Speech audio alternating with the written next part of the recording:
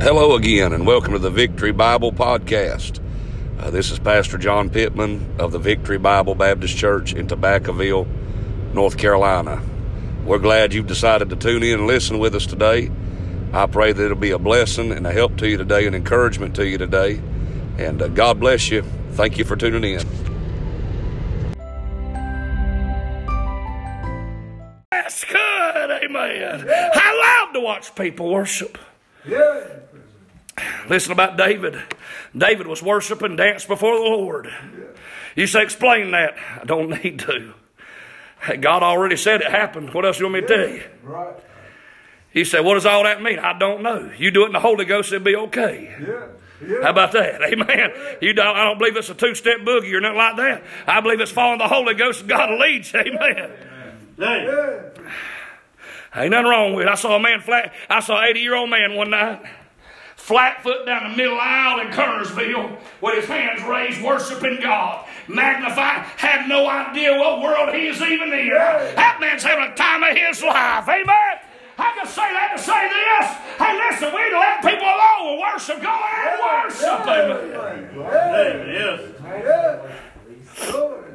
If they do it in a false tongue, I'm going to say something about it. But listen, if they're just worshiping God, I ain't stopping it. I said, I ain't stopping it. I ain't doing it. Ain't happening, friend. It's not going to happen. I don't think them chandeliers behold you, but if they would, and you hung from it swinging like a monkey, I ain't going to say a word. If the Holy Ghost is in, I ain't saying nothing, friend. Because one, if you do that, I promise you the Holy Ghost must be in it, because it'll fail. Man, I say all that to say this, worship. Man, worship's needed. Can I tell you one thing I watch all over this country? Every time I go anywhere and preach something like that, boy, I love to go to places that worship. But can I tell you, there's places I go to dead as a hammer. Yeah, that's right. Now, listen, can I tell you this, though? I love going, though, still, just because I love do what God called me to do. I went to a church one time, and the preacher gave me a disclaimer before I preached. I've never had a disclaimer, but I had a disclaimer. He said, what kind of disclaimer? Well, he got me up there to preach Sunday school, and he said, now listen, right before John comes, I don't want y'all to have a heart attack. Just, it's okay. Just want you to know everything's all right. This is just how he is. Okay? So don't nobody go to get nervous. It's okay. Just this is how it is. This is how they do it. It's how he does it.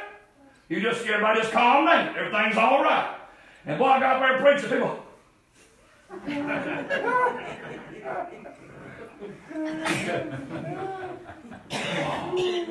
What in the world? But by 11 o'clock service, no lie, by 11 o'clock service, that whole crowd, there's 5 of them sitting there saying amen while I was preaching. You say why? Because there's some people that still love old-time religion. Amen. Not because I preach anything good. I'm just telling you, there's some people still like preach. They still like preaching. Period. Even if it's a sorry preacher like me, they still like preaching. But I say that to say this. Even if you got to have a disclaimer put on you, just go ahead and worship anyway. That's right. Amen. If you got to have a disclaimer put on, just go ahead and put it on you. But just let her rip, disclaimer. Put it on there, friend. That's fine with me. Might as well let them know what I am before I get there. Might as well let them know. Amen. Amen. Listen to this. Not only a pleased crowd, you say, I'm humble, but I don't like worship, then you ain't humble. That's right. You say, I don't like to watch other people worship. I'm sorry, but you just say humble. You say, I don't like what you said. That's what the Bible said. Hey, I don't think anybody here is like that, but I'm telling you, there's some people who would get mad about that. But I'm telling you, if you don't like to watch other people worship, you ain't humble. That's what the Bible says. Listen to this, a pleased crowd of praise collectively. Praise collectively. Verse number 3. Oh, magnify the Lord with me, and let us exalt his name together. Well, that word magnify means to bring something that's far away near. I can bring that door real close. I can see every block, every rectangle. I can see the squares up top. I can see the lock at the bottom. I can bring what's far close. But I tell you what worship does tonight. Worship will bring a God that's real far away, real close. He said, Brother John, what's it doing? We go to magnifying the Lord. It goes to bringing a far distance off God, real close.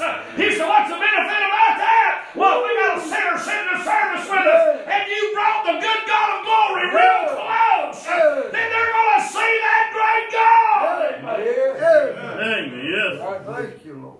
Not only does it bring something far away real close, but it makes something bigger. Yeah. Well, I can read that coat back there. There's a coat hanging, and I can read it. I can. I just did. I think it says Atlanta or Atlantic Beach or something like that. But anyway, it says something back there. I'm having fun with these. That's all right. Amen. But listen, I can see something far off, but it makes something a lot bigger. It looks small from right here, but through these binoculars, it looks big. Yeah. Boy, what I want to see through these binoculars, Brother John, is not Bambi, but Bambi's papa. Amen. And maybe his great-grandpa. Amen. And I want to kill him. Then you say, listen, if you're watching and you like Bambi and you like grandpas, and you like all the animals, I'm sorry. I want to kill one of them. All right? Amen. You say, I'm a Peter. Well, tell Peter to leave me alone. I'm going to kill one of them. Amen. And I'm going to leave him. Yeah. I'm going to leave him. Amen. Praise the Lord. Hey. But I look at the binoculars, that brings that deer that's far away up real close. It makes the deer that's small looking, to me, just physically. Makes him look great big. Listen, people got this view of God where he's tiny. He's in a little bitty box and can't do a thing to help nobody. What me and you need to do is get back to magnifying the Lord. If me and you magnify God, we magnify the Lord. They think how great, big, wonderful, amazing this God we have really is. Listen, me and you ought to be having magnified and glorified God every service we come in here. That we all leave seeing God great big for God. Hallelujah. Hey. It also takes something at a great distance and makes it clear. Boy, I tell you, I've seen God sometimes, but I've seen him real fuzzy. But when I look through that magnifying glass of worship, boy, I just go to magnifying him and glorifying him. Say, how do you get Bible for that? Well, don't that Bible say to enter into his presence with thanksgiving? You say, how do I get in the presence of God? Thanksgiving. So I want to get in God's presence. Me too. Can I tell you how? Thank Him. You say, I've been praying about that and having to thank the Lord for it. Thank God for your tree in your backyard. Thank God for the green grass you got. Thank God for the food on your table.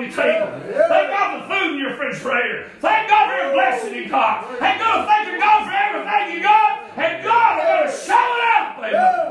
And instead of seeing him fuzzy, you'll see him clear. You'll see him clear. Hallelujah. Amen. Listen to this, and all of that, but let me give you the purpose of it. Why should I take time out and magnify the Lord for? What's the use in doing it? Why? What reasons have I got to magnify the Lord? I'm glad you asked me that. I really won't tell you. Listen to what the Bible said. In verse 4, I sought the Lord, and He heard me and delivered me from all my fears. Can I tell you, first of all, some reasons I want to magnify Him. I want to bring a God that's real far away, real close. I want to bring a God that's real far away and fuzzy, real clear. I want to bring that God and make Him great big to everybody I see. Hey, but I'll tell you one reason why. It's because He's personally done so much for me. This is what verse 5 said. Or verse 6. This poor man cried, and the Lord heard him and saved him out of all of his troubles. But hallelujah. Amen. Hallelujah. Hey, listen, I'm glad He heard me, but I'm glad He didn't just hear me. He saved me. He heard me, but He saved me. Amen. Out of all my troubles. Amen. Hallelujah. He said, Brother John, I want reason of worship. I'm giving you right now. Worship Him because He delivered you. He saved you. Personally, He's done some great things for you personally. Yes, I'm glad He's helped my mama. I'm glad He's helped my father-in-law, my mother-in-law. I'm glad He's helped my daddy. But I'm going to tell you, my God has helped me. He's done something for me. Listen, He's a personal God. And if you ever go to worship Him, you worship Him as a personal God. You're going to brag it on Him, magnify Him for what He's done for you personally. Oh, my soul, my soul. Oh, man. We ought to be worshiping Him for the personal stuff He's done in our lives. Oh, man. I wrote down this, not only the personal side of it, but the public side of it. Listen to verse 5.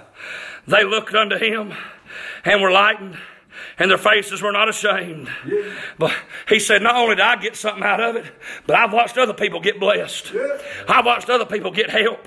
I've watched other people I watched Brother John come out of knee surgery, walking around. Thank you again for tuning in to the Victory Bible Podcast. Hope you'll tune in again. I want to leave you with a verse. For the wages of sin is death. That means because of mine and your sin, we are in this flesh and in our first birth doomed to an eternity in hell. But I'm glad the verse does not end at that section, praise God. It says, but the gift of God is eternal life through Jesus Christ, our Lord. And I say that to say this, if you've never been saved, today would be a great day to ask Jesus to be your Savior. It says, for whosoever shall call upon the name of the Lord shall be saved. And earlier in Romans 6:23, we just said it was a gift, a free gift of salvation for anyone who'd come to Jesus. If you're lost, I pray you get saved. If you're saved, I pray you got encouragement and help and a blessing out of this podcast today. Hope you'll tune in again. Hope you invite somebody else to tune in with you. God bless you.